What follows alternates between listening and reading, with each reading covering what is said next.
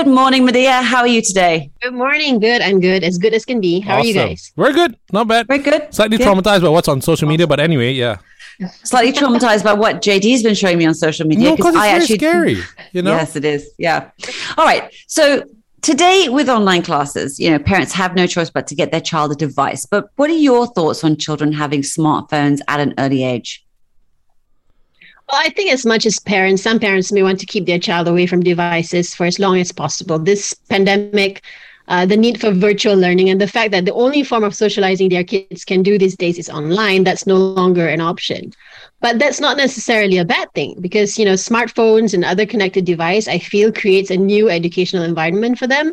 You've got videos and memes teaching history in a much more interesting way than we learned in school, right? Mm-hmm. Right. And then, and you've got teachers teaching maths via TikTok and, kids with all their questions can get their answers in a matter of seconds with Google. So that's all good. So, my thoughts are that children can be given access to smartphones, but parents should still play a role to monitor, supervise, and regulate the use. Okay. So as a parent yourself, at what age would you say is acceptable for a child to have a mobile phone? Well, because I had this battle. You had this battle. Yeah. I was just about to say that just a few years ago, I did a ton of research because my son, my eldest, asked for a phone. How old? And research says, at that time he was around 10. All right. So, research says that the average age is between 10 to 13. Mm-hmm. But I believe it's really a personal decision and it can vary from child to child based on their maturity and their need. Because a mobile phone doesn't just allow your child to be going online. It also has recording functions like camera and video. It also is a connection between your child and the outside world, right? So whatever research may say, I think parents remain the best judge of whether their children are ready for smartphones. And knowing that their children are likely needing to have smartphones, then I think parents should also take the responsibility to teach them about that readiness at a very young age as well. Yeah, I mean, for me, my decision was around sort of 10, just because he was taking the bus and it was just like, it was a safety thing. I can get in contact with you. You can message me. So, that was sort of my reasoning, I suppose. In your opinion, what age would be appropriate for a child to be on social media, which is very different from having a phone?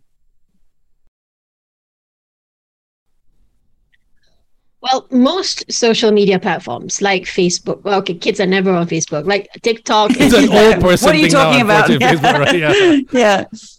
Yeah, never ask a child, a teenager, if they're on Facebook. You'll get laughed at. I know. Right? But Instagram, TikTok, all of it, they set a minimum age of 13 years old. And again, for me, I think it's a bit of a challenge to prescribe a precise age limit because every child is different.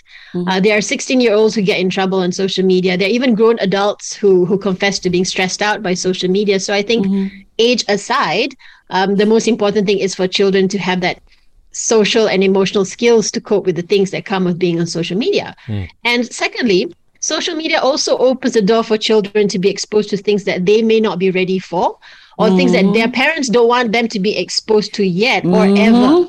Right? Yeah. Like, for example, TikTok trends and challenges that go viral. Like the boom challenge, my God. Yes, so they're really age inappropriate and you wouldn't want your 13-year-old to be viewing it, least of all participating in it, right? Yeah. Like the boom challenge, like the Nike challenge and the sundress challenge and the silhouette challenge. I don't know what any of these are because I'm not actually on TikTok. Because you just challenged us, Right, I'm just challenged, I'll share with you the silhouette challenge because that one struck me as very, very important for people to know about. It's where they challenge people to pose naked behind a filter. What happens is, but they don't know that filter can be removed by certain tech people, and then you can be seen in, all your morning glory. Yeah, exactly. And, and that's the age inappropriate ones. But the dangerous challenges are there as well, like the coronavirus challenge, where people were going around licking toilet seats out of public toilets. Yep. And some people died from that, if I remember, Yes. I'm speechless. Okay, so let me ask you, what are the best practices then that we as parents can enforce on our children when it comes to social media and mobile phone use and apps? Well, best practices can be formulated with the benefit of knowledge. So the first thing parents need to do is to conduct your own research on each social media platform before you allow your child access to it, right? Find out what it's used for, what it does, and then you can decide if your child is ready and continue to supervise them as they use that. And secondly, and most importantly, I think parents must remember that children are impressionable, impulsive, and quite easily influenced by peer pressure. So always ensure that your child knows that their sense of worth is not determined by the number of likes or shares or comments, right? And also set limitations, set our expectations. You should not be locked out of your child's device. You should reserve the right to check what's on that device. Until what age, Madiha, do you think? Until what age can you as a parent demand to sort of see what's going on?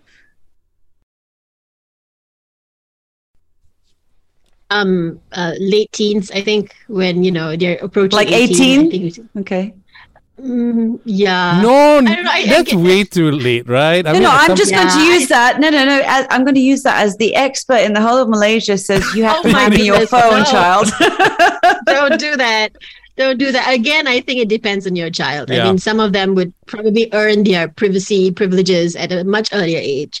And some of them who are probably up to no good or potentially vulnerable. Maybe you need to go up to 18. I don't know.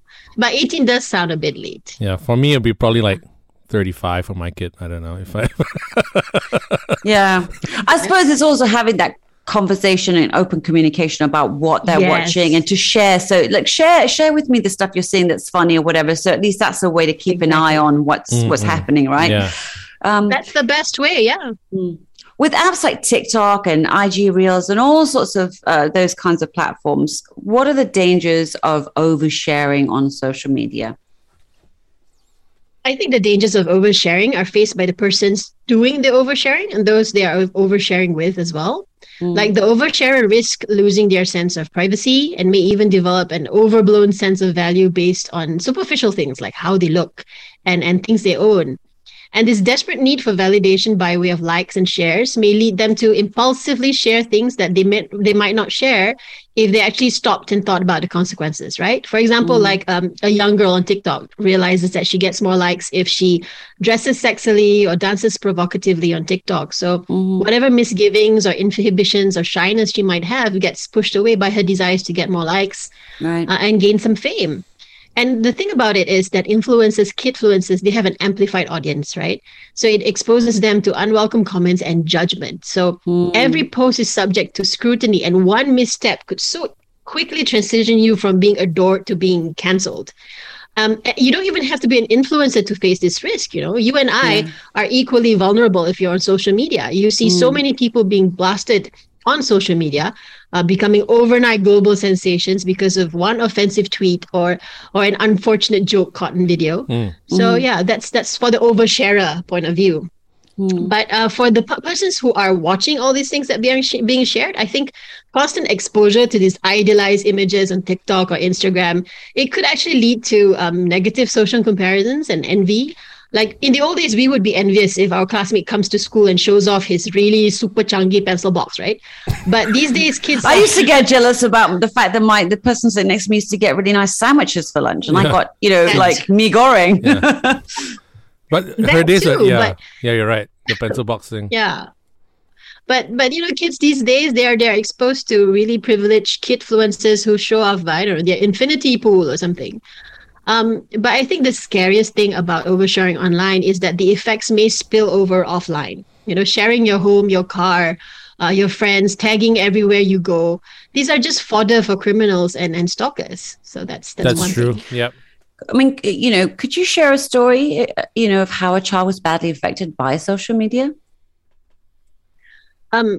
Without giving too much detail, someone I know has a daughter who had a terrible experience on Instagram of all platforms. She was only 11 at the time, and just like you and me, Asha, her parents decided to give her their old smartphone so that they can keep contact with her while they're at work, and then she could watch YouTube videos and play games and stuff. But they didn't realize that she had downloaded and signed up to Instagram. And, she just posted, like a 10-year-old, she just posted pictures of her life, her food, her cat, lots of her cat, and selfies. But a follower started commenting regularly on her posts, showering her flattery, engaging her in communications and conversations. And she was under the impression that this new friend was a boy her age. Right. And then he slid into her DMs and started asking for better selfies, telling her what to wear and how to pose. And then Instagram introduced the Instagram direct video chat.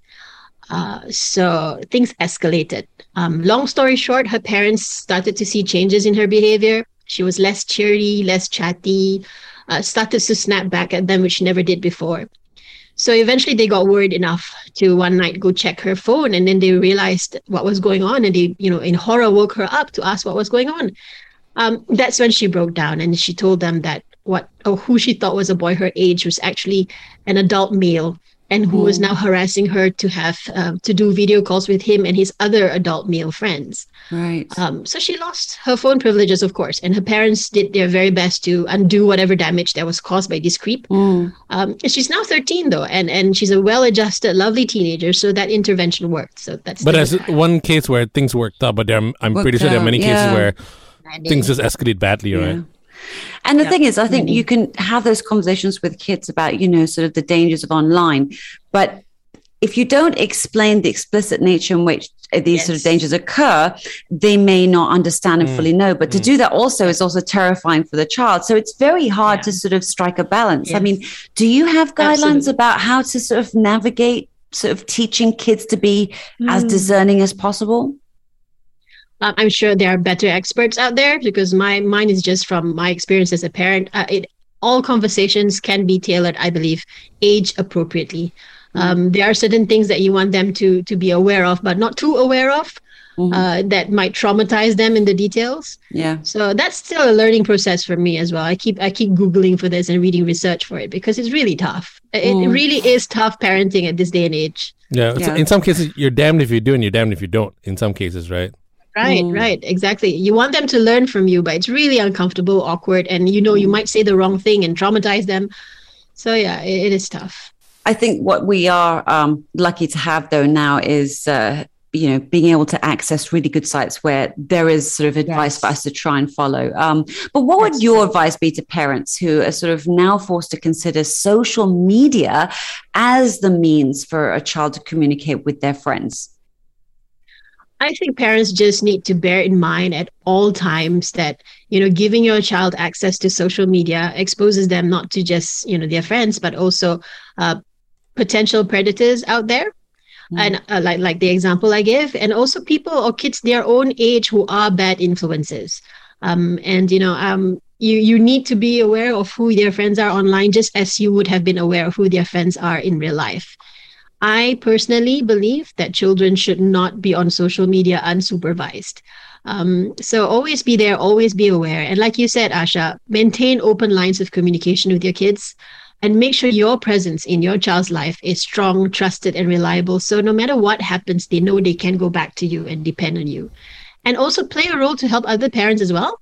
If you come across offensive content or a criminal use by certain users, use the functions that are available to you, block them and report them, because that's the only way we can survive in this day and age. We all self-regulate and help each other out. And I think all parents, if your kids are on social media, you have to be on social media as well at some point, because you can't say, I hate this and everything. You have to do it, right?